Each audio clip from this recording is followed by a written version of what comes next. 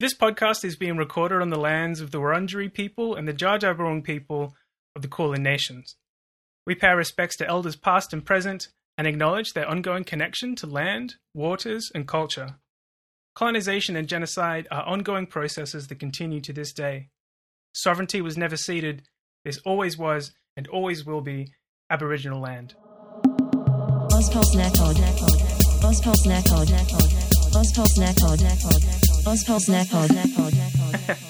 Such a pleasure to see people boogieing to the theme song over Zoom. We are Ozpol Snack Pod, the podcast that is kind of like French fries, saltier than even you were expecting. That's right, everybody. Welcome back to Ozpol Snack Pod, the podcast where normally two of Australia's foremost political nobodies would bring you bite-sized chunks of Australian politics and news with a side of crispy memes. But this week, we have a third political nobody, Tilda. Tilda, would you like to introduce yourself? Hi, my name's Tilda. My pronouns are she and they.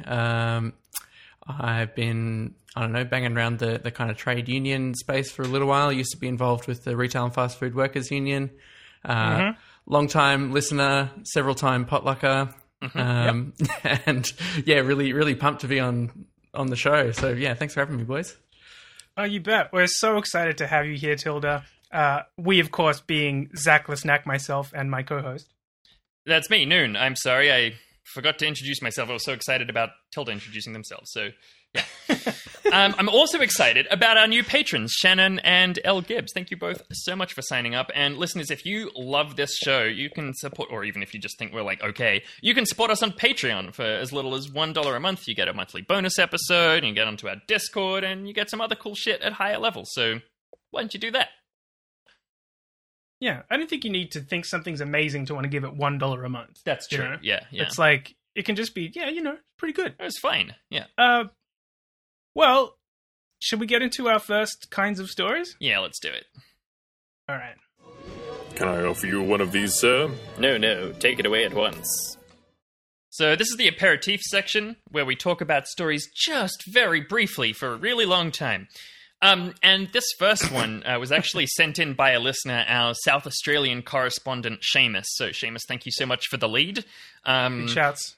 There is a South Australian election happening in, about a month, 6 weeks, something like that. So we're trying to, not do so much East Coast supremacy as we normally do, and a little bit of South Australian news. So this week, South Australian MPs staged a sit-in protest in the lower house on Wednesday. The lower house has stopped meeting until after the election, but the upper house is still going. And so this is a protest from the Labor Party, who's the opposition, and a bunch of independents, including a bunch of ex-Liberals. And they're protesting what seems to be some fairly shonky arrangements for the election. These MPs reckon that about 20,000 people will be isolating because of COVID and unable to vote on polling day. Jeez. So they're... From the ABC, legislation to reform elements of the state's electoral processes failed to pass through Parliament before the lower house rose in December. One of the changes would have been to allow phone voting in certain circumstances. Peter Malinauskas, who's the leader of the Labor Party, said, "The Premier shut down the Parliament for 5 months to avoid scrutiny, and now the consequence of that will potentially be tens of thousands of people missing out on the opportunity to vote on Election Day." On the other hand, the Premier, Stephen Marshall, says they've been trying to do this for the last 2 years and that it's Labor and the crossbenchers' fault. He said, "Labor and the crossbench had plenty of opportunities to agree to this legislation beforehand. It's unfortunate that they wanted to play games, not support the very real situation that we're now confronted with." But Peter Malinauskas, again, said the electoral reform bill had passed the upper house last year, had bipartisan support, and, quote, has been sitting idle on the notice paper since November. So it seemed like everyone's being like, well, it's their fault, which I imagine we'll get some more of that in the federal parliament a little bit later. But this sit-in is, I would describe it as absolutely completely pointless because according to InDaily, the Electoral Commissioner has told authorities his office doesn't have the capacity to set up a telephone voting system for COVID patients and close contacts, even if Parliament resumes to pass legislation allowing it. So, good job, guys. Great. Yeah. Nice. Love nice, meaningful gestures from elected representatives. You gotta love it. It's nice how everyone including the people in Parliament, know how Parliament works and never lie about what happens there. Yeah. Yeah, you actually need to know surprisingly little about the mechanics of Parliament to get elected, as it turns out. Yep, definitely true. All right, our second aperitif is about a Victorian Labour MP named Kaushalya Vaghela, and she crossed the floor to vote against the Victorian state Labour government this week, which is kind of a huge deal for both drama reasons and like actual real-world reasons. So the real-world things first, because, that's what you always want on this show, Zach, even though I love the drama. But materialism, please. Yeah. So the vote that she crossed the floor on was brought on by Adam Somyurek, who, of course, is a disgraced former Labour MP who was kicked out of the party. Yeah, friend of the show, Adam Somyurek. Yeah. He was kicked out for what we might call alleged extremely blatant corruption and alleged extensive racist text messages and rants.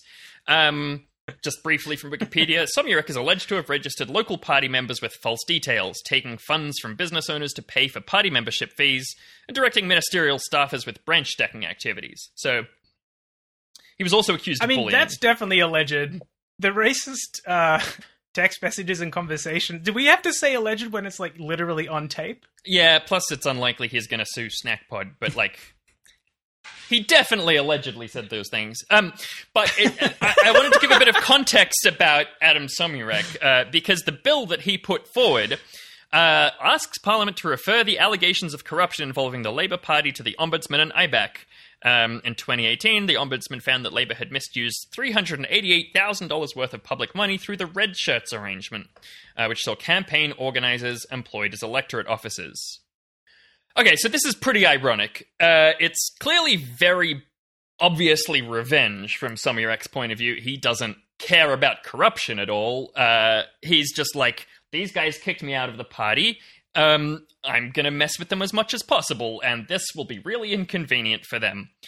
But that's what he's been doing. He's just been, like, his toys out of the pram, basically, since he got kicked out for corruption, because it was, at the end of last year that he blocked the Victorian government's pandemic legislation because he was like, oh yeah, I have lots and lots of morals, values, and ethics, and voting for this would go against that. Yep. Like, sure, buddy. Sure you do.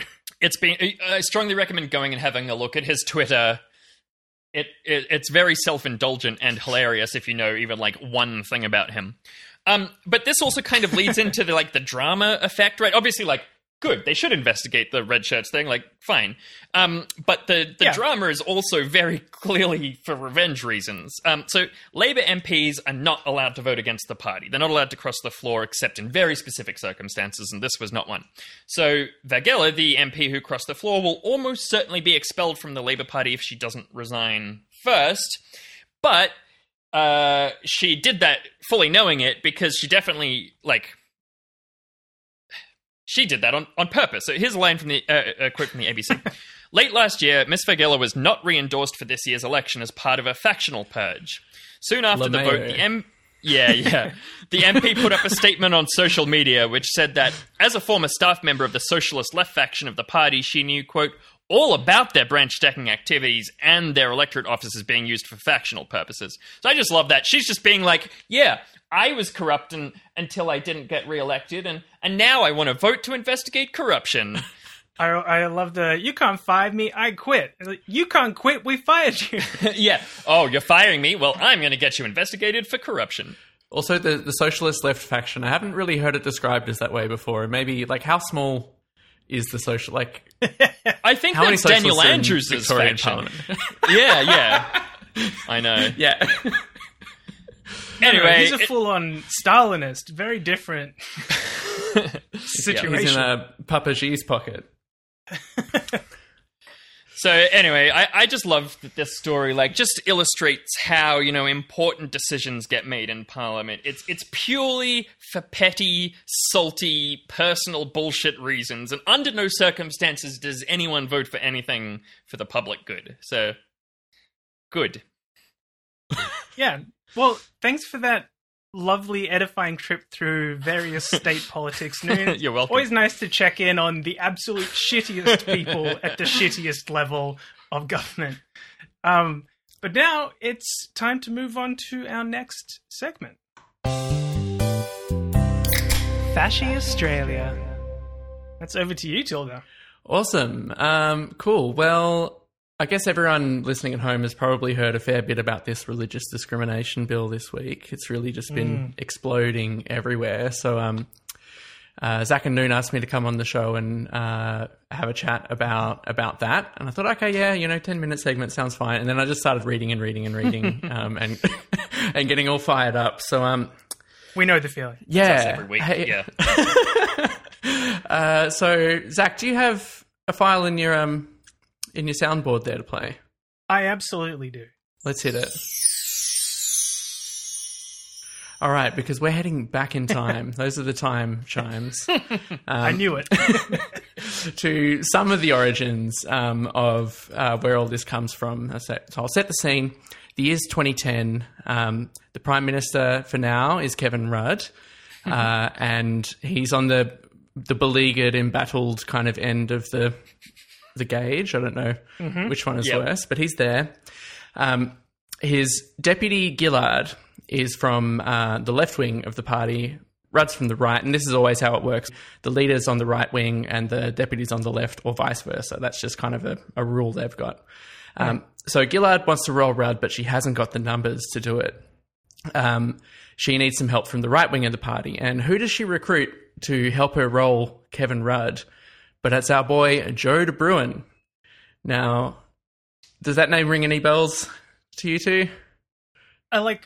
Small, faint bell in the next room? Sure, Yeah, is okay. this the guy that lied about some leaks or something? Okay, no, I'm just guessing. Please tell us. Yeah, you're guessing. So it's not narrowing it down a lot. At the time, he was the secretary of the Shop Distributive and Allied Employees Association, the SDA. He was in that role for 34 years. A couple of years back, he stood down to become president of the SDA. And he sits on the board of REST, like the compulsory superannuation fund that you have to put your money into in a lot of workplaces in retail. He gets $200,000 of, minimum wages, minimum wage workers superannuation every year as his salary for that. And he controls basically the biggest part of the ALP right-wing faction, the SDA. They have massively inflated membership numbers to start with, and that helps them get massively inflated kind of influence in the ALP. So Julia Gillard, our unmarried, childless, atheist leader, wants to, roll Rudd, and she needs Joe de Bruin's support. And Joe de Bruin gives her that support on the condition that in her term, she does not introduce the marriage equality bill, which is the very... yeah. And I think this is the very, very beginning of where all this stuff comes from, right?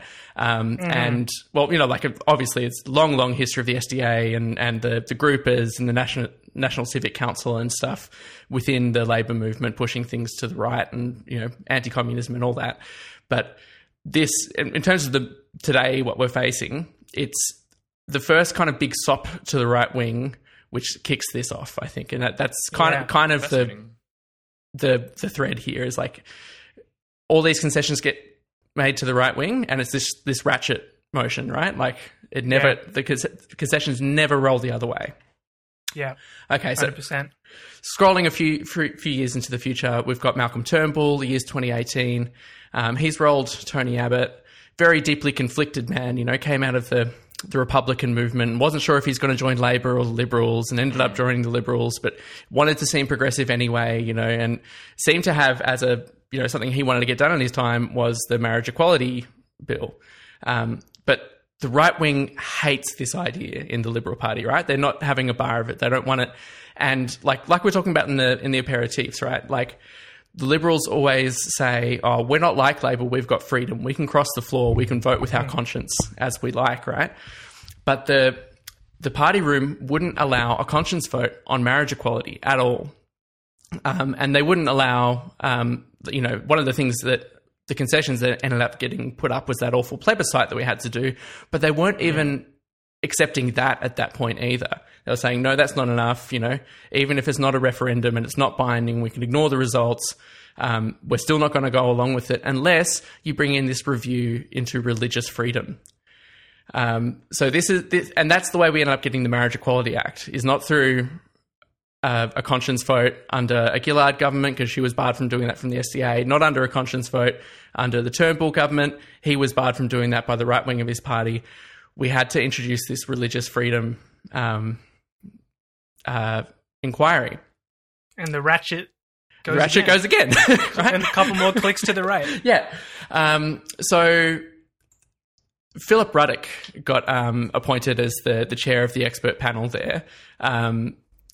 And I don't know if a lot of listeners at home will remember Philip Ruddock. He, a lot of people like to make fun of Peter Dutton for looking increasingly evil as time goes on, more orcish kind of features. But Ruddock really is the original, he's the OG. He's Emperor Palpatine, just rotting from evil.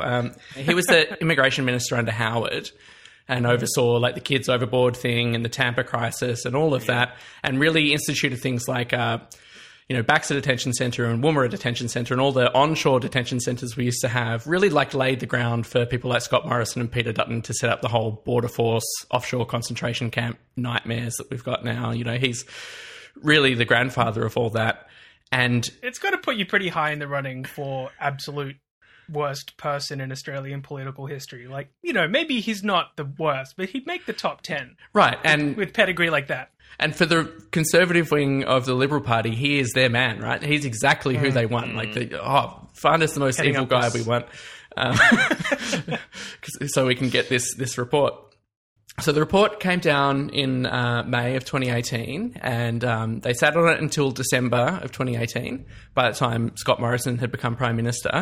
But I'm just going to read a couple of the findings of the report, because I just find them absolutely astonishing. So the first one. Hit us. To the extent that these reforms raise complex issues beyond the scope of this review, and in the absence of clear information that the current framework is causing real problems, the panel makes no recommendation in this area. However, the issue should be looked at again in the future. So, there are no problems. The laws with religious freedom. With religious freedom. The current legal framework is fine. We've looked at it, can't find any real problems. This is coming from Philip Ruddock. An arch-conservative from the arch-conservative wing of the arch-conservative party. Who has been set up on a commission to discover issues around religious discrimination. It's just no, it's watertight. We already won. We have been winning. We've fully won. Yeah.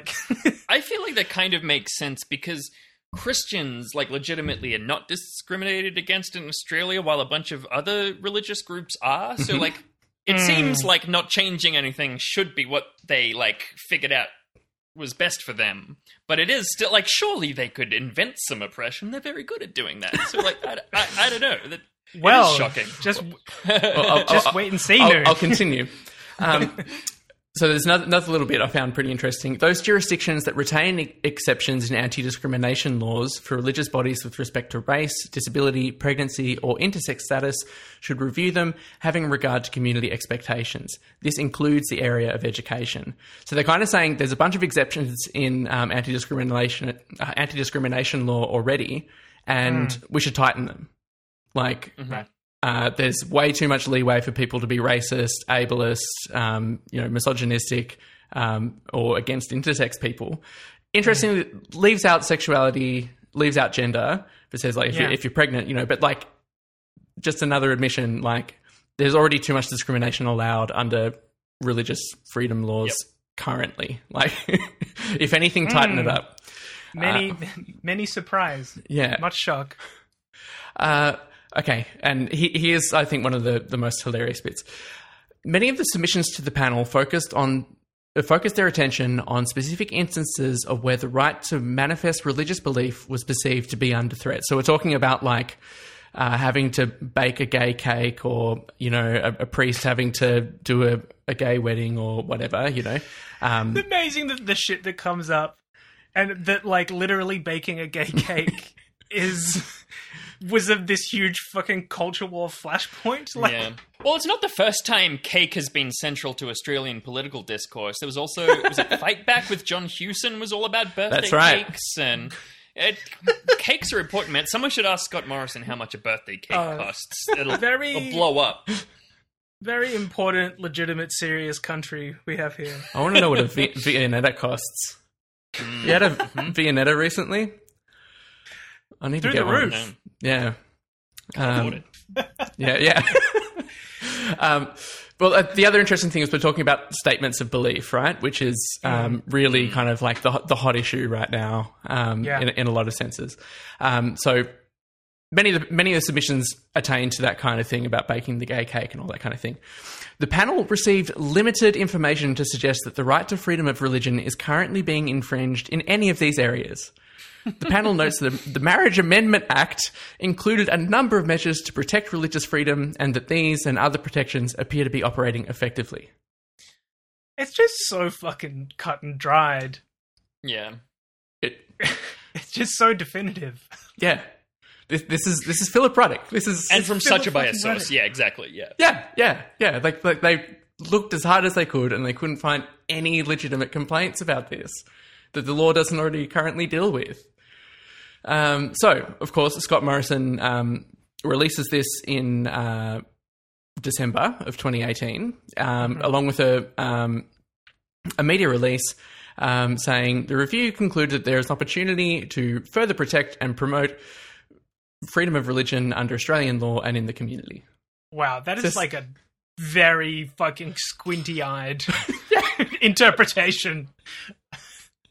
And so then in 2019, the bill was introduced, and it's kind of been floating around since then, rearing its ugly head, getting, whack-a-mole, gets bonked down. It's never, ever been popular. Like, no one wants it, and they just try and, every time it comes up, it causes a bit of a furore, and then it gets kind of done. Put back in the drawer for a little bit. Yeah.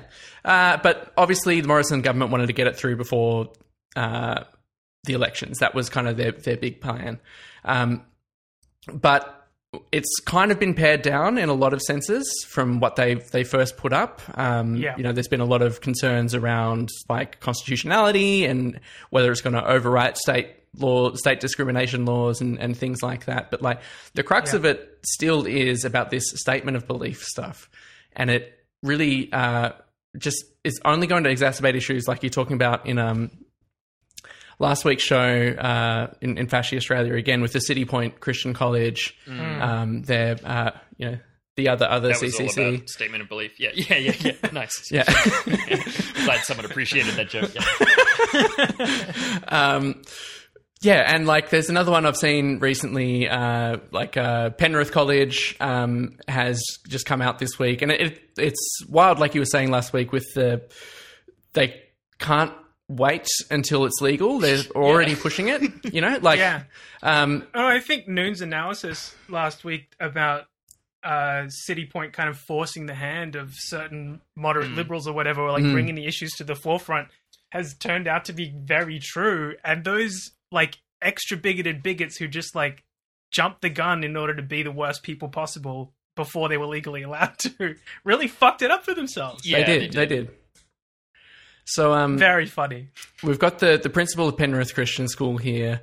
They didn't really make a contract for people to sign, but they sent out a statement of faith to all the parents of children at the school, saying that it needed to be read and understood as part of any prospective application, and you can discuss it further. Covers our present needs as to fundamental doctrines, and then it details its understanding of fallen relationships. Described as... That sounds chill. Yeah.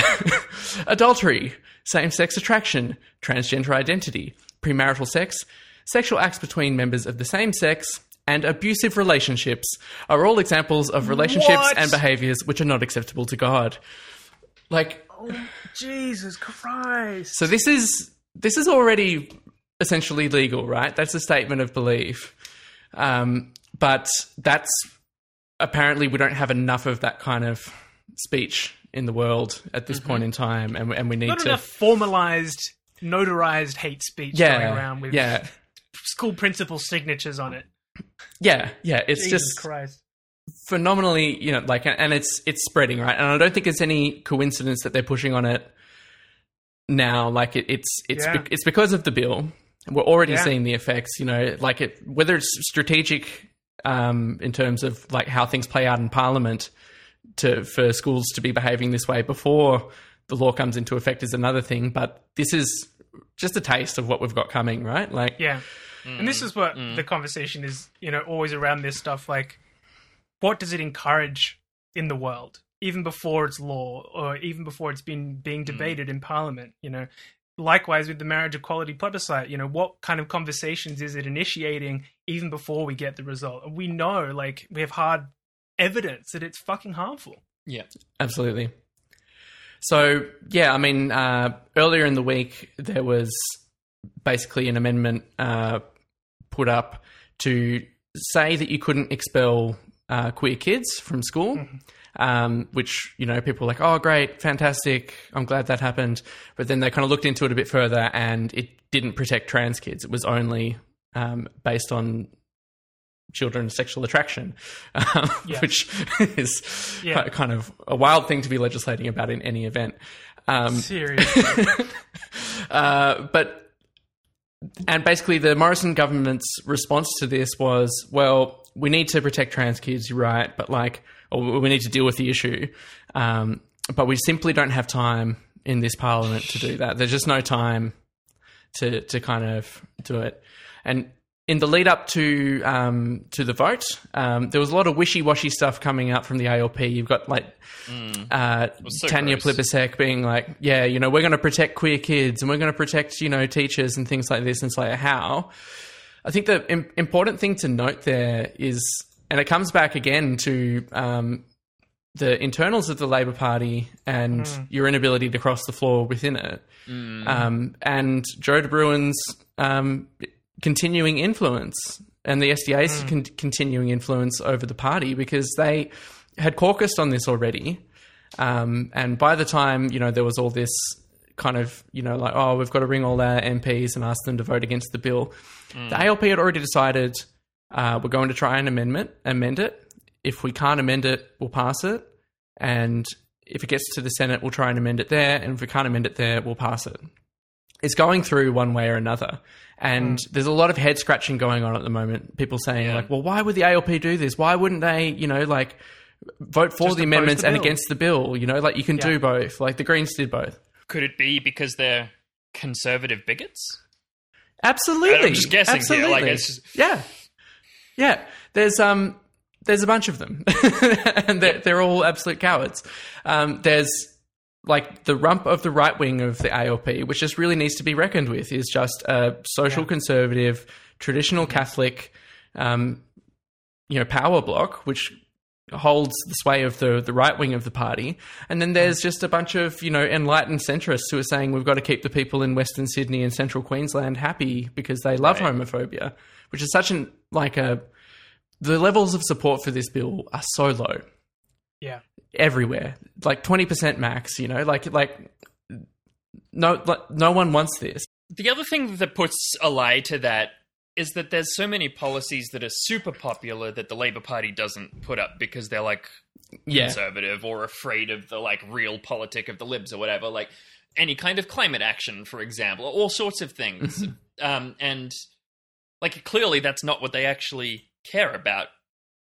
So why would they care about it like the other way here, Oh, absolutely. I mean, so much of the conversation around this has been like about, it's sort of predicated on the idea that Labor is, they're kind of virtuous cowards, right? They want to do the right thing, but they're just, politically, they don't have the backbone for it. But as you're saying, Tilda, it's like, no, they're actually chock full of fucking conservatives who literally didn't want this bill to pass.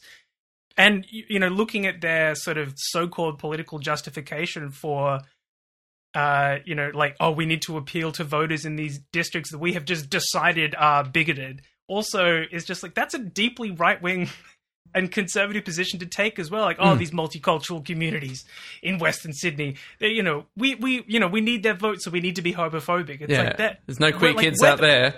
Seriously. Yeah, absolutely pathetic stuff. It's pathetic. It's also just so short-sighted because, a lot of these kind of moderates are saying, like, we don't want this to be an election issue, but it's the ratchet thing again. It happens every single time, whether it's climate, whether it's like housing policies, like negative gearing and stuff, whether it's anything. It's like, well, we don't want to get wedged on this, so we're going to do nothing. And guess what? You still get wedged. Yeah. Like it. I mean, There if you is no base strategy your here. entire sort of political strategy around the idea of not taking a position on anything, then like you're not going to have much of a political identity left to like fight back with. And you just let your opponents like create Dictate it. conversation. Yeah. I'm skeptical that like people whose number one issue is like no gays, no trans are going to vote for the Labour Party under any circumstances, right? Like they're not as enthusiastically bigoted as One Nation or the Libs or whoever else is available, and they also don't stand for shit else. Like I don't understand how they keep getting so much of the vote. But anyway, that's a decades old mystery that we don't have time to go in for right now. But Well, I feel like Tilda's kind of getting at it with That's the true. SDA. They have they have this enormous conservative bloc within the party, and representatives get to go out there and kind of position themselves as the socially progressive alternative without actually backing it up at all, purely because they have Labour Party branding. yeah, And it's ultimately just a fucking misconception at this point. It's like ever since the marriage equality debate kind of kicked off, and I think particularly, like, I don't want to really overstate RAFWU's significance here, but I think particularly since an alternative popped up on the scene to, like, if listeners aren't familiar, the SDA represents workers they're supposedly a union, and they represent workers in retail and fast food, and they've just been doing really, really shitty EBAs for years and years and years now, and taking people's penalty rates away before, Tony Abbott even imagined that it was a possibility. Yeah. That's just been their shtick. And in 2016, the Retail and Fast Food Workers Union started. They're independent from the ALP, and I think that really did put pressure on them at the time, because not only was public opinion moving away from homophobia and stuff, which the SDA had funded, right? They'd funded submissions to the Senate against stem cell research. They'd funded submissions to the Senate against, abortion rights and against gay marriage, saying that retail workers aren't interested in things like that. Like, have you worked in retail? Like, everyone's queer. Christ. Well, maybe we're not interested in getting married, but we're interested in like getting fisted and stuff. Like, it's anyway. Where's the fisting research, SDA? yeah. Listen to your fucking members. Religious fisting bill when? So, but since then they've kind of had to shut up. They've been much less obvious about their social agenda, but it's still there. And if you're ever scratching your head saying, why is the ALP being so conservative about this? It's just numbers and conservatism. Like, they are a conservative party, and they have been right from the start. If you look at like White Australia policy and all that kind of stuff, it's just branding that they could appear in any other way. Yeah, or just they have this horribly disgusting right-wing yardstick against which to measure themselves in the Liberal Party. That's a low bar to clear. This also comes in the context of the ALP, as part of this small target kind of strategy, since March last year, have been gutting their LGBT platform completely. Like, they've removed 40 references to it from their platform. There's basically no policies. Like, no one should be surprised that the ALP, they've already said as of a year ago, you're not our priority. We don't value your issues. It's not that surprising. So the vote went ahead. They were in the lower house for ages until like 5 a.m, kicking around a bunch of amendments, and there were 2 really close votes. One of them was from Rebecca Sharkey in the end, and it was... He's a crossbencher. As a crossbencher, yeah. Centre Alliance used to be Xenophon team thing, I don't know. But basically, that was, interestingly, not an amendment to the religious discrimination bill, but an amendment to the human rights legislation. And basically fix the issue around trans kids.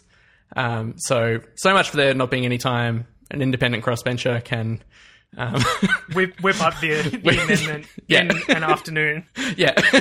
I mean, not to undermine the work that she'd done to get it up or anything, but No. the Liberal Party certainly had the resources to make that happen. They are slightly better funded than Rebecca Sharkey. Yeah. And the other really close bill, actually, the close amendment actually did come from the Labor Party, and it was in regard to statement of belief. And so for the First Amendment that did get across the line, the Rebecca Sharkey amendment, 5 Liberals crossed the floor, and the government got whipped, and it was a real kind of victory. But the other one, only Trent Zimmerman, who is a prominent gay Liberal, and Bridget Archer crossed Who the has floor. crossed the floor about this in the past. Yeah, right? yeah. Oh, And- no, it was the anti-corruption thing maybe in the past. But who has a history of... Crossing the floor, and Yeah. having. Although she's a Liberal, she seems to have some modicum of morality, crossed the floor on that issue. But it the vote was tied 62-62. The Speaker voted with the government, which I think is ultimately a matter of process, right? Like if it's about amending legislation, you're supposed to just the status quo is to vote with the status quo as the Speaker. So it's not necessarily a political decision, but it's not surprising. The Speaker's from the Liberal Party anyway, you know. Yeah. So it was very close, that one. If one other Liberal had crossed the floor, they would have got that up. Yeah. And then It's not even popular legislation within the fucking Liberal Party. yeah. So that would have fixed a lot of issues with statements of belief and things like that. But then finally, the big vote happened, and Labor voted for the bill. And the only Liberal who crossed the floor was Bridget Archer. And it just kind of blows my mind that happened. Like, if it's a matter of it's going to pass either way. I mean, it shouldn't blow our minds because we know about the SDA and everything, but it's just like they really don't care about this. They'd already decided they wanted the bill to pass. Yeah. They absolutely did. And Because, I mean, Albanese has been trying to both sides this the entire time, and basically being like, essentially, I mean, what you've described, Tilda, is that the government has confected this idea of religious discrimination against Christians specifically. That's what they're talking about. And they've pulled this idea out of their ass, and it's been repeatedly slapped down again and again. This time it was brought out, and Albanese basically took the bait and said, actually, we do in the Labour Party stand for religious freedom, and people should have that. So we are going to support this bill, even though we have concerns about something, queer kids, something. And so, like, they were, committed to appearing to be in support of religious freedom in this context where it's a completely meaningless thing to stand up for in any case, which is... spot on. This is not 5D chess. Like, no. But this is 1D chess at best. Going off the kind of the outcome of the amendment, the failed amendment on statements of belief, you know, you only needed one more Liberal to cross the floor to beat that bill. You know, if you could put some pressure on Trent Zimmerman, he probably crossed with Bridget Archer. They just needed to get one more. Yeah. They're painting it as like they had no choice but to support it. They're painting it as if it's also very important to us that we have religious freedom. We actually need this bill. And they're also painting it as like, you know, we did everything we could. But there's so many things, even just the symbolic thing of saying like, no, we don't stand for this. They Seriously. didn't want to take up. And in the end, on the day, more Liberals voted against this bill than Labor, you know, which is just, you know, that should tell you what you need to know. Yep. So it's pretty gross stuff. If we needed any more clarification on this, because there's this infuriating tweet going around, like from one of these drips on Twitter, being like, "Oh, I'm not seeing a lot of people apologising to the Australian Labor Party today." What? Because, and that's in the context of, Scott Morrison has withdrawn the legislation. Well, the Liberals have withdrawn the legislation from the Senate. It's not going to get passed before the election. So thank you, Labor Party. Can I just leap in that I've been impressed as well that not only the Labour Party has been claiming credit for this, but also the Greens, when it's clearly just it was the government realizing how bad of an idea it was. I think it seems pretty clear it wasn't the Greens or the Labour Party that had this effect, but go off, I guess. So just to kind of, if you are currently, sitting down at your writing desk and filling out your apology form to the Australian Labor Party, I just want to read this out to you. It's a Labor Party media thing today. It is extraordinary that the Prime Minister has walked away from his commitment to extend anti-discrimination laws by not debating the legislation in the Senate today. Wow. As a result of the government's decisions, it appears the legislation will not proceed. A future Labor government will prevent discrimination against people of faith, including anti-vilification protections, act to protect all students from discrimination on any grounds, and protect teachers from discrimination at work while maintaining the right of religious schools to preference people of faith in the selection of their staff. Fucking hell. So they're going ahead with it. That. They're going ahead with it one way or another. It does not matter. And what the Morrison government have managed to do, they realise it's a bad idea, but they also realise it's one of these Christ opportunity kind of situations because they've got the wedge. Trans kids are going to be the election issue now. Mm. Yeah. And if you thought the plebiscite was bad, yep.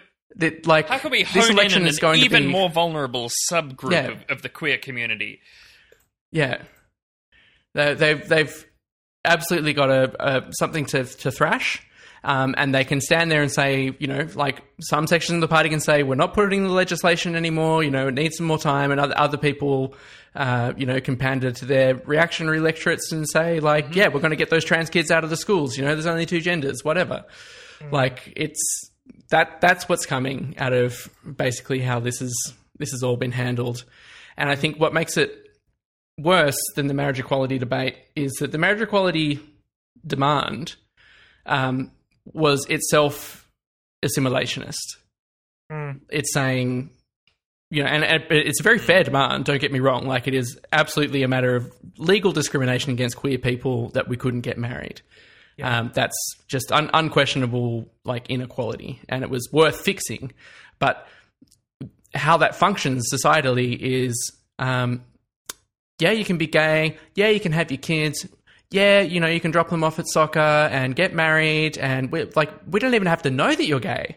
Yeah. Whereas trans people do not have that luxury. Mm-hmm. Trans kids do not have that luxury.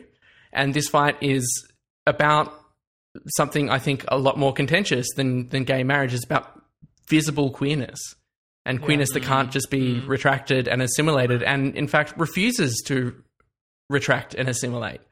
Yeah.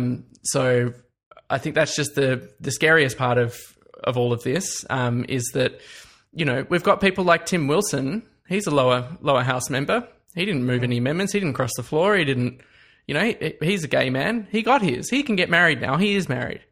Yeah. And so many of these cis gay people who've gone the assimilationist route, are not going to be loudly, protecting us. And the way the Labor Party is framing this for after the election, should they take government, then they're just making it about education. Yeah. Instead of all the different places, every workplace where this opens you up for legal homophobic abuse. It's just, so it's a really bad time for trans people. You should do something nice for them, buy them a PlayStation 5 or something like that, because we need help. And that's Fashy Australia. It's fashy as fuck. Well, thank you so much for taking us through that, Tilda, doing all that deep research and bringing all that extremely robust analysis, and reminding us that there's never been a time when solidarity with trans comrades has been more necessary. So, it's grim, and fuck the fucking ALP. 1, 2, 3, fuck the ALP. 456. Fuck, Fuck the ALP. Yeah. I love that rhyme. All right. We're going to move on now to our First Nations story, which comes with content warnings. It's about police murdering an Aboriginal man, and I'll use his name as well. So if you don't want to hear that, we'll put time codes in the show notes, and you can skip to the end of the show. So the murder trial has begun of the police officer Zachary Rolfe, who shot and killed an Indigenous man called Kumanjaya Walker in the remote community of Yuendamu in 2019. And I imagine many of our listeners are familiar with this. It's a story that we've been paying a lot of attention to as it's developed over the last few years. And obviously it's sort of huge that it's even going to trial to charge an officer with murder of an Indigenous man. And so it was put off a few times, and there have been various issues about getting it started because of COVID and so on. But the trial has finally begun. And this week the court heard from Police Sergeant Frost, who was the sergeant at the Yuendamu police station. And she called in the Immediate Response Team, the IRT, which is a subsection of this kind of, it's a bit hard to explain, but it's like a generalist, specialist police team based in Alice Springs. So basically, this team in Alice Springs has a bunch of like squads within it. So there's bomb squads, riot squads, search and rescue squads, and so on. And they're based in Alice and then go out to the rest of the Northern Territory when they're needed. And Frost called in the IRT because Yuendamu didn't have enough officers for various reasons about funding and medical staff and blah, blah, blah, blah, blah. Not super important. But they had these out-of-town cops from this, like, hardcore squad come in. And about 7 p.m., she was briefing them about this young man known as Kumanjaya after his death, and said, like, tomorrow morning at 5 a.m., go to his house and arrest him while he's asleep, which is apparently a very common police tactic when they're worried about violence or whatever, and that, you know, when people are asleep, they're much easier to arrest, unsurprisingly. It's kind of horrifying, but when you think about what happened instead, it seems like maybe it would have been a good idea. And it was quite interesting evidence from this Sergeant Frost. She said that one of the officers asked, like, what if we run into him throughout the night before 5 a.m.? And she was like, yeah, it's fine. You can arrest him if you bump into him. And she also said that one of the officers was, like, aggressively ignoring her during the briefing and, like, trying to take over control of the conversation. And he also asked, like, are there guns in the community? And she was like, no. So something like 6 minutes later, after this briefing, they went to Kumanjaya's house to arrest him. Something like 12 hours earlier than what the sergeant gave in her orders.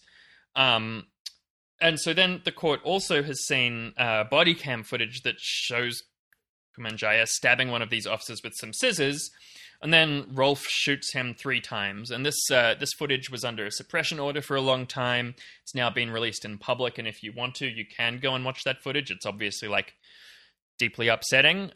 So, you know, it's totally up to you if that's something that feels like it would be appropriate or significant or traumatic. But anyway, that's been played and is now public. And the prosecution are now, they're arguing that the first shot was lawful, right? That Kumanjaya stabbed this guy with scissors, and then the first shot is sort of an appropriate response to that, again, according to the prosecution. I'm not weighing in on that one way or the other. But then the second and third shots were both illegal and went against the training that Rolfe had been given about firing shots. So here's a quote from The Guardian.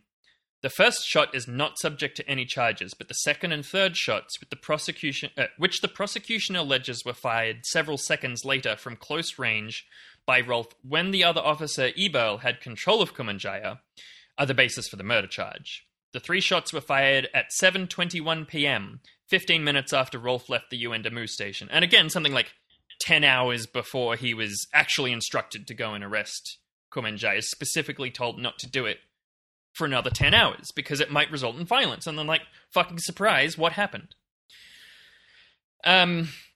And there's some other evidence that the prosecution has brought up. For example, there's footage that shows that Rolf had unclipped his gun and had his hand on it as they approached the house. And Rolf's boss in Alice Springs also gave evidence about this, and it was super cooked evidence, unsurprising coming from a cop, but like, this is kind of a side point, but one of the things that he said was like, oh yeah, like a couple days later, we had a welfare check for Rolf to make sure he was doing okay. This welfare check, it turns out, was beers and a barbecue. And they were like, so did you talk to him about this guy that he shot dead? And they were like, oh, no, we didn't talk about it. But it was a welfare check to see how he was going. But anyway, that's a side point. This guy's evidence that I wanted to talk about, he was like, oh, no, it's fine to shoot someone twice. We're told to shoot twice and then check and then shoot more if you want, if it's necessary. Which is fucked and seems like not the same thing that a bunch of other police trainers have said. He also said that walking around with your hand on your gun is personal preference, right? So some officers do it, some don't. There's no real rule about it one way or the other. He did say that unclipping it is like not standard procedure or something. I can't remember exactly the phrase, I didn't write it down, but he was like, unclipping it is a little bit more like an intention to shoot before you get there, but obviously he didn't say it quite so directly because that would be like going against his friend and employee. Exactly, yeah. But like, even for him to be like, yeah, maybe unclipping it does suggest something is like pretty big from this guy's boss who like bought him beers after this killing. Yeah, Jesus.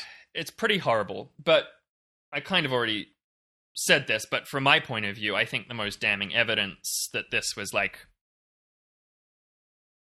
deliberate or intentional or done with like the knowledge that they might end up hurting or killing this man is that they directly ignored the orders from their sergeant to go at 5 a.m. when it was likely to be less violent.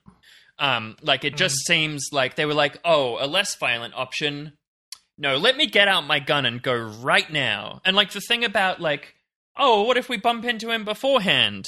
Wink, wink, nudge, nudge. Let's go right to his house straight away right now. Like, so fucking gross and seems really transparent to me. But I mean, like, I obviously the issue isn't what I think; it's what the jury and judge think. So the trial is continuing. I think it's going to go on for some time. I don't know exactly how long they've got blocked out for it. I'm not a law talky guy, and I don't really know, but the cynic in me says that I think successful prosecution is very unlikely. Rolf is being charged with murder and then 2 alternative charges, so it's possible one of the lesser ones might stick. Again, I'm sorry, I didn't write them down, but I think it's something like negligence leading to bodily harm or something along those lines. So maybe one of those ones will come through, but yeah, we'll see. And of course, we will keep reporting on this as it develops over the next weeks and months. I find these kinds of court cases to be difficult to talk about because it's like the very narrow scope that, the very narrow kind of legal basis on which they have to prosecute this guy it's so limited, and you end up kind of talking about these things, details. When did they go to the house? Was the gun unclipped or not? Right. There's no latitude to discuss the broader systemic situation here. And as a result, there's kind of, even if this guy is convicted, I mean, broadly, does that look like justice anyway? Like, I don't know. I mean, there's these kind of questions that when you're talking about, what the courts are allowed to discuss, you get forced down this fairly narrow path of discussion. Yeah. But obviously it's important that we keep abreast of it, regardless. But yeah, I find it sort of difficult to process. I feel like when I'm listening to these details, it's like my body is kind of jumping out of its skin and being like, this isn't what this is about, Yep. But that's the nature of our legal system. It made me think about the Wayne Feller Morrison kind of Spithoods trial thing that was happening a while back, and how many of those cops were basically saying, "Oh, we've been told to do it like this," or we didn't receive the proper training. And basically, what this cop is saying is like, I just wonder how much of a legal strategy it is to say things that are obviously not what your training says, so that later you can say, well, the training budget's too small. So the recommendation from this trial is that we increase the training budget.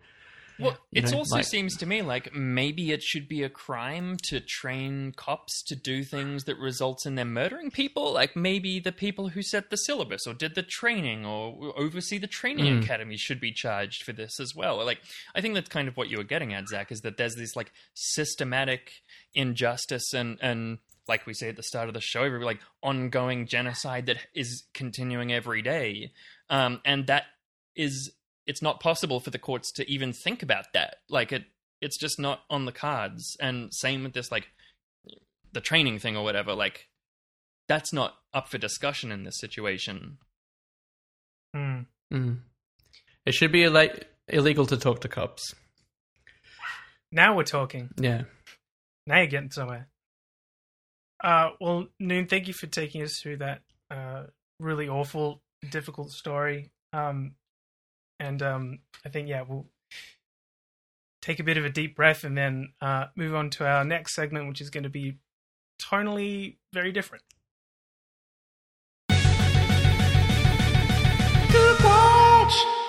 I love that sting. I love that sting so much. Oh, do you? Okay, good. It's so good. It's not one that's got a lot of positive feedback. I'll give it 5 stars. It's okay, excellent. Boom. Fantastic. Well, I'm locking it in. I'm not going to retake the rock scream. It is what it is. No, yeah. It's kind of like more of a surf rock scream, but it's fine. Oh, wow. That is such a read. Yeah, no, that's great. That's exactly what I've been trying to say this whole time, but I didn't know how to phrase it properly. Thank you, Tilda. Well, okay, on that note, for our last kind of major segment for this episode, I'm going to do another bit of a roundup on the Cooker situation in Canberra, because there's just so much going on, it's impossible not to talk about. So I'll get into some developments, but first... Potluck, where you bring the snacks. Potluck is a segment where listeners send us a little bit of audio, around a minute of themselves doing something, and we play it on the show. And this week, we got a potluck from Jace. Jace sent in a song, and it goes like this.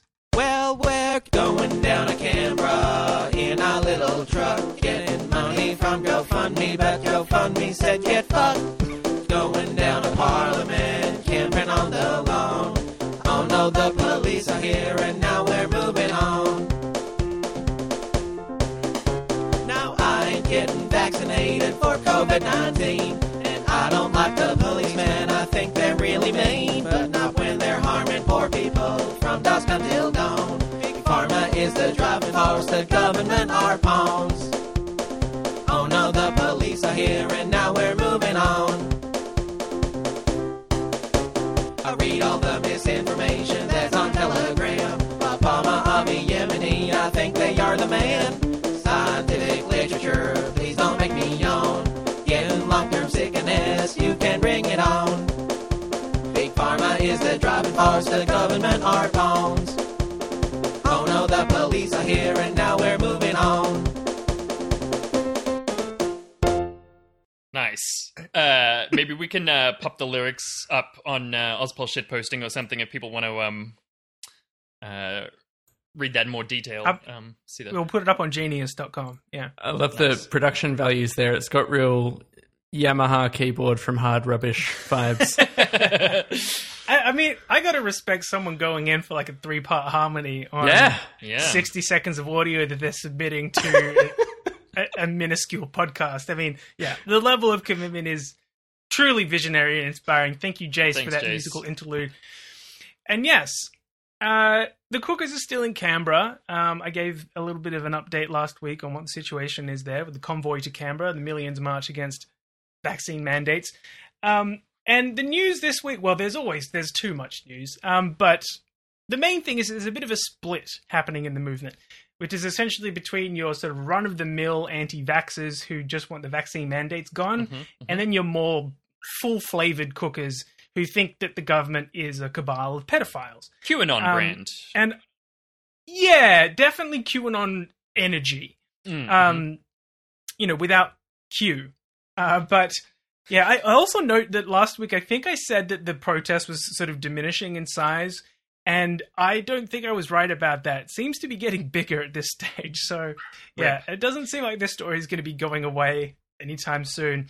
But yeah, as I said, there's too much news, and I read a tweet this week. Someone said that the convoy to Canberra has more characters than Game of Thrones, which is very apt. There are just so many cookers in the mix here. And but thankfully, we have a very helpful Shitpost of the week.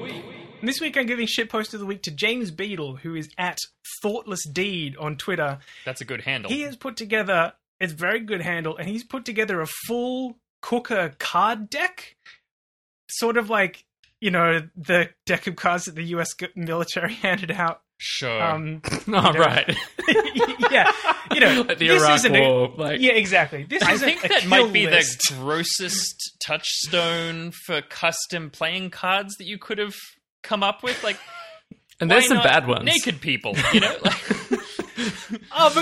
it's a list of real life people on cards, But it's not a kill list like the American government's deck of cards. It's just a list of cooked characters who are part of this movement. So as we go, the photoshops are incredible. You need to go over to Thoughtless Deed on Twitter and check out the full deck, and you will definitely encounter many, many characters that you haven't seen before in this latest season of Australian cookers. But I will, through the rest of this segment, whenever a specific cooker comes up, I will read Thoughtless Deed's description of them from the cards as we go. So I'm simplifying here, but essentially this split in the movement, you've got two major factions lining up between two figureheads. You've got the sort of medium rare cookers lining up behind Graham Hood, aka Hoodie. And the well done sort of stick a fork in me cookers are lining up behind Ricardo Bosi, aka the General. So Bosi has been around for a minute. He's an ex-Special Forces guy, which is cool, who tried to start his own anti-vax hyper-nationalist political party called Australia One. If you might have gotten one of his flyers in the mail. I know I did. Anyway, he couldn't get enough members to register, so that party never got off the ground. But here's his cooker card. He is the king of clubs. Ricardo Umberto Guarino Bosi, the yin to Hoodie's yang. Former SAS, current political aspirant, after failing dismally, realizes extreme rhetoric is the key to cooked hearts. In Canberra, preaches peace, on video once hanging. Thank Hoodie, we don't have guns here. So yeah, Bosi failing to get a political party up hasn't stopped him dressing up in full camo gear and strutting around the cooker camp in Canberra. And he often gets on the mic at their little sort of circles where they pull out a little amplifier and a microphone and, they get each other riled up. And he says shit like this. So let's ignore the parliament. Don't talk to a politician. They have been protecting pedophiles for ages. They're involved in it. They are Masonic filth. They're into satanic ritual abuse. They used to report this stuff in the paper and on Channel 9 on Current Affair. They used to, and then it disappeared. Why is that? Because they're all in on it. I'm not sure it did. Honestly, I think that might be... look, this is a bit bold of me to say, but not true. Oh. Yeah. Careful, you're calling him a liar. Well, I wouldn't go that far. Interesting perspective, Noon. I mean, true or not, he's definitely appealing to the fully pilled cookers. Absolutely. And he talks like this non-stop. And it's, there's always this urgency. We've got 3 or 4 days to take this country over. Like real insurrectionist kind of like... Big time. Yeah. And his latest thing is that he wants to create a cooker flag, and he's basically going around telling people to take down the Aboriginal flags that are up around the camp because we're going to have a new cooker flag and be unified under one flag. He's a real fucking piece of shit. Like, he's a huge racist. He's, it's not hard to guess, right? But yeah, apart from the fully peeled cookers, he does also seem to be appealing to the kind of multi-dimensional light-based being cookers. And I want to play a clip that Tilda actually sent through to me earlier in the week. Actually, Ricardo Bosi, it was quite interesting because I did feel an energy shift this morning. Ricardo Bosi got up and spoke, and people say what they want about him, but I did like that he said, trust yourself, don't trust anyone else. This is it's a collective journey, but if you break it down through the hologram again, as you as a compressed fractal of the universe, a unique universal being, having your own experience, you express your uniqueness in your own way. And people will get what they need to get out of this experience. But I'm looking at these different light beings that have come that were on different nodes all around this continent that have heard the call, possibly just to do some fucking energy work there. Just do some fucking energy work, mate. Just break it down through the holograph again. Fucking, all right? Breaking it down through the hologram again there was Dale Hood, who is also in the Cooker card deck. He's the king of spades. Dale Holmes. Dale is a master of word salad and operates at a different frequency. We can only sit on and absorb his energy and hope some of his light is directed towards us. You back, Noon? Yeah, sorry, Bagel's shrieking a bunch. You might be able to edit it out, but if listeners hear a little beep, beep, every 15 seconds of the rest of the show, it's just Bagel being annoyed. But he's fine. Poor guy. I'm sure that there's absolutely nothing happening and it's really distressing for him. Yep, terrifying stuff. So that gives you a flavor of your more sort of, robust, full-bodied cooker vibe over, under the kind of Bosie camp, if you will. And then on the other side, we have Hoodie, who is an ex-Qantas pilot who claims that he lost his job because he refused to take the vaccine. And he has a bit of an interesting history. He has written an ebook about his recovery from being addicted to sex and porn, which, I have read some of it, and it honestly sounded like a really rough experience, but just the places these people come from is kind of mind-boggling. If you're worried about him, he found the solution, which was God. Jesus Christ. And yes, exactly. and getting a good Christian wife, crucial as well. Here is Graham Hood's Cooker card. He's the King of Hearts. Graham Hoodie Hood. Graham states he was forced to quit as a Qantas captain due to his refusal to take the vaccine. This led to forming Hoodie's Heroes, and now taking up his messianic role in Camp Canberra. Loves singing and tearing up, performatively growing his clan. So yeah, he's got much more of a sort of folksy energy. Ricardo Bosie's nickname is the General, and his, not very folksy. He's not folksy. His oratory style is, well, as we heard before, he's a bit of a showman, Bosie. He's a showman. He is. But he's kind of doing a strongman cosplay, right? Whereas Hoodie is much more about doing sing-alongs, talking about how much he loves his wife and he just wants to get back to his wife, but it's really important that he's here in Canberra. And, he is not into the sovereign citizen stuff or the pedophile cabal stuff. He's really there to end vaccine mandates and get jobs back for unvaccinated people. And a recent development this week is that he is now officially endorsed by Reignite Democracy Australia, which is one of possibly the only anti-vax party that actually managed to get off the ground and get registered, headed up by Monica Smith, who's an early cooker influencer. People have probably come across her mug frequently over the last year or two. But having said all that... Was he one of the ones who went into Parliament the other day with Craig Graham Kelly? Hood, he is. Yeah, yes. yeah. And that caused a bit of... Because that's another one of the splits in the camp, is you got people like Guru and stuff who are like, we don't talk to politicians, we don't even need to leave this camp, we don't need to go to the satanic Parliament House where all the work's happening here, it's all, and there's been a bit of argy-bargy between the people who are angling towards parliamentary politics and the people who are angling towards interstellar politics and yes, just taking up rifles. Yeah, no, absolutely. I mean, it's it's quite interesting because the Hoodie sort of section represents this sort of reaching for legitimacy by the movement. He's the one. Yeah, he tells them not to swear and stuff at the rallies when they're chanting like "fuck ScoMo" or whatever. He's like, "No, don't use that language," and like exactly. He's the rationalist. He's calming them down. Having said all that, though, he's still a completely fucking delusional cooker. You remember last week, Noon and possibly Tilda, if you were listening in as well, there was the whole Barnaby text shenanigans where it came out that he'd been talking shit about Morrison behind his back, and we didn't mention this last week. Via Brittany Higgins. Via Brittany Higgins, which still threw my head in. Yeah. And we didn't mention this last week, but after those texts were leaked, Barnaby offered his resignation to Morrison, who rejected it, and, we're all sweeping it under the rug. But here's what Hoodie told a crowd of cookers after that happened. Because you turn up, this government is falling. Yeah! Deputy Prime Minister, Chief Cook and Bottle Washer Barnaby Joyce offered his resignation to the Prime Minister today.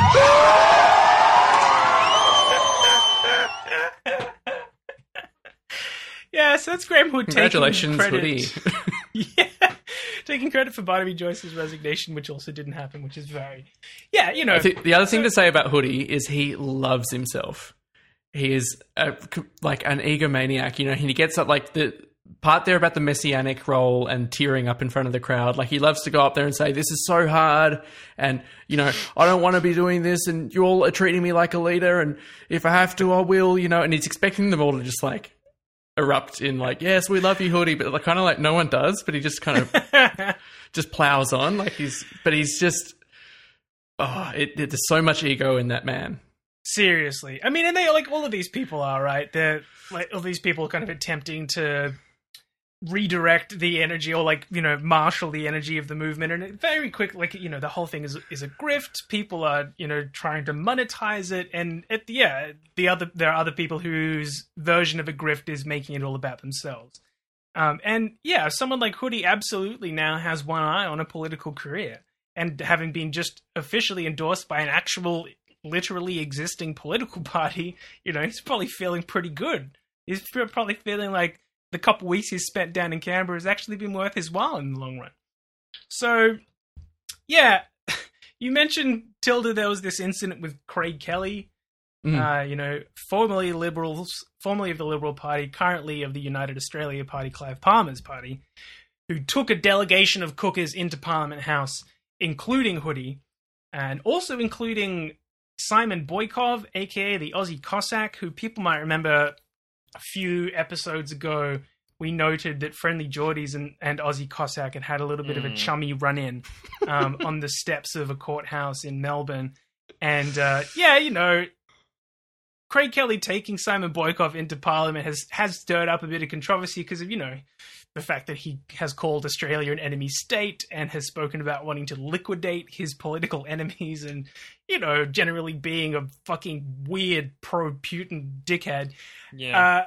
But it's kind of incredible how much political legitimacy you can just absorb from, like, just hanging around. He now seems to be running as an unofficial UAP Senate candidate in Strathfield, I think. Unofficial because all his election material is in like the UAP colors, but there's just no official endorsement yet. Sure. So, but like the UAP is really working overtime to try and corral this cooker movement into some kind of electoral political energy that they can use. Like they're out there putting on barbecues for the people. Craig Kelly is going and talking, giving speeches and meeting with the people and whatnot. George Christensen's been there in the crowds. George Christensen is there. Like there is, I think we're seeing the kind of split between the people who don't think that Parliament is a pedophile cabal and the people who do, that is sort of indicative of the fact that, there are people who they have their eye on a little bit of political legitimacy. People like Hoodie, they think this is actually an opportunity for me. We could actually, maybe there's a career in this for me. So remains to be seen exactly how effectively the UAP is going to be able to translate this stuff into any kind of political momentum. I think it's unlikely, as I said last week, that it's going to do anything other than ultimately, mildly bolster the Liberals' vote. But Sure. It's underway, it's continuing, and it's entertaining every second of the way. The last thing I'll say before getting out of this segment is that the campsite where the Cookers are all staying at the moment is booked to host the Royal Canberra show starting on Sunday. So the people who run this site have been putting up little A4 pieces of paper being like, please, we need you to leave by midday Sunday. Freedom! Yeah, we'll see how that goes. To quote a certain song, "Oh no, the police are here, and now we're moving on." But thank you.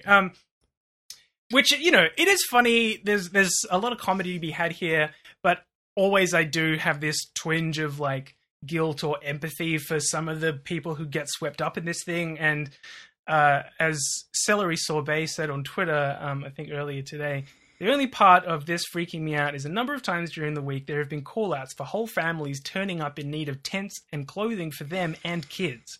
Clearly there are some people there with nothing and nowhere to go. Yeah, fuck. So the cops are going to move in because the Cookers aren't going to move on voluntarily, and things are probably going to get significantly worse before they get better. So I'll definitely be keeping an eye on that situation as it develops. But in the meantime, it's fun to laugh at the people trying to turn this into a career for themselves. I'll stand by that.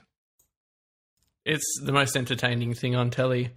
It's great. is, you don't need to watch Married at First Sight. You don't need The Bachelorette or anything. You just need to Cook break a it down can. through the hologram again. Yeah, just break it down through the hologram again. Do some fucking energy work, and That's the end of our show, isn't it? That's pretty much the end of the show. If you want a podcast, you gotta do a lot of shit. That's not technically podcasting. You still gotta do that shit. Thank you all so much for listening, as always, and thank you, Tilda, so much for coming on the show. It was really great. You're very thoughtful and, tapped into political events, and it's always good to get your perspective, and great to have you live instead of potluck. So yeah, thank you so much. Listeners, thank you for listening and supporting the show. Once again, we have a Patreon. If you want to give us actual cash dollars, patreon.com/OzPolSnackPod. If you don't want to or can't afford that, you can support us in other ways, like following us on social media, retweeting, liking, etc. We're on Instagram, Facebook, and Twitter, all at OzPolSnackPod. If you want to send us a potluck, possibly a short song that you've written about cookers, you can record yourself for approximately 1 minute and send it to us at contact@ozpolsnackpod.com. Also, apologies to the person who sent us a potluck this week that we didn't play. We'll get to it next week, we promise. We're very excited to talk about pedestrian helmets, but we'll get there. Is there anything else?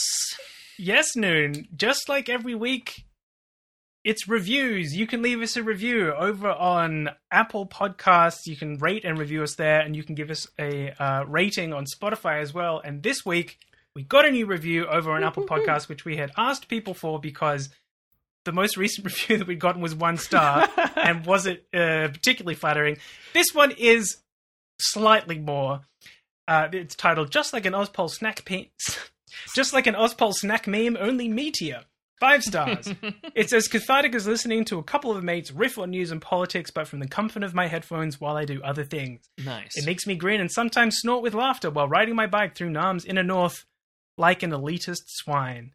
Thank you very much, Rach from Oz, for that Thank you. lovely review. Glad to be making you grin and sometimes snort. it's got a great date as well, the 2nd of February ooh. 2022. And Very it's satisfying. an auspicious date as well. Mhm. Yeah. Okay, good. Well, before we finish up- the other thing, Yeah, it's the P-Zone. yeah, the P-Zone, Tilda. Hi. You need to plug yourself. I've got to plug myself. Okay. You got to. Well, do you have anything to plug? Yeah, I got a couple of things on the go. Plug away. Sure. You can find me on twitter.com. I do most of my posting there.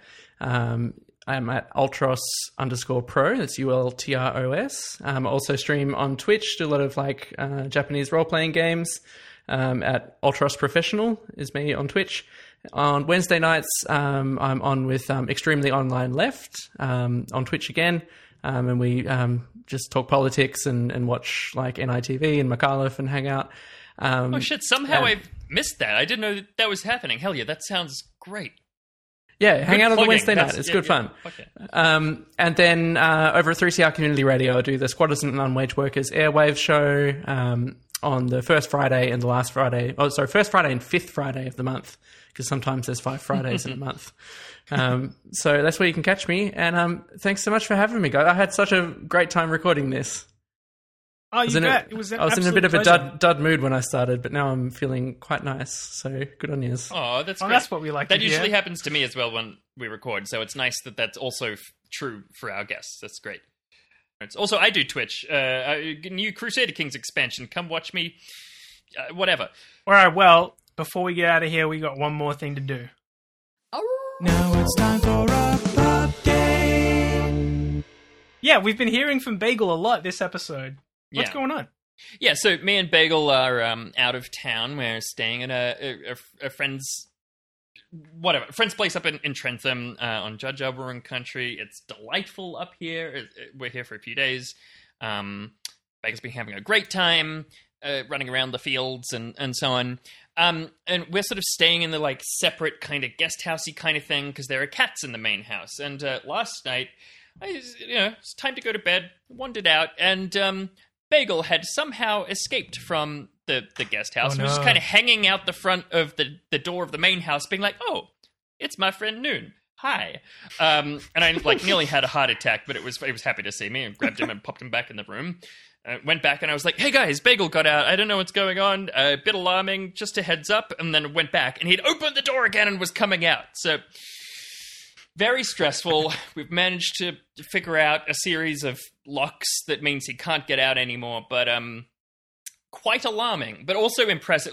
I could have just gone back to my room and the door was open and he was gone forever. So it's actually extremely good that he just came and wagged happily. He could have been out for literally hours and just hanging around, but I have no clue. So, yeah.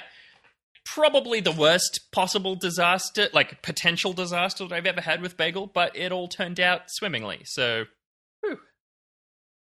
Phew. Boy, yeah, that would have given me my body would have just completely ceased functioning. yeah. I've been in that situation, I imagine. The Dante is old not friendly adrenaline to rush. cats. Yeah, Yeah. no, absolutely not. Mm. Yeah, what is up with Dante recently? Yes, well, we're heading out of town as well. Holly and I, we're going to the south coast of New South Wales for a couple of weeks. We're going to work from there, and that's like a 10 or 11 hour drive from Melbourne. And Dante really does not like being in the car.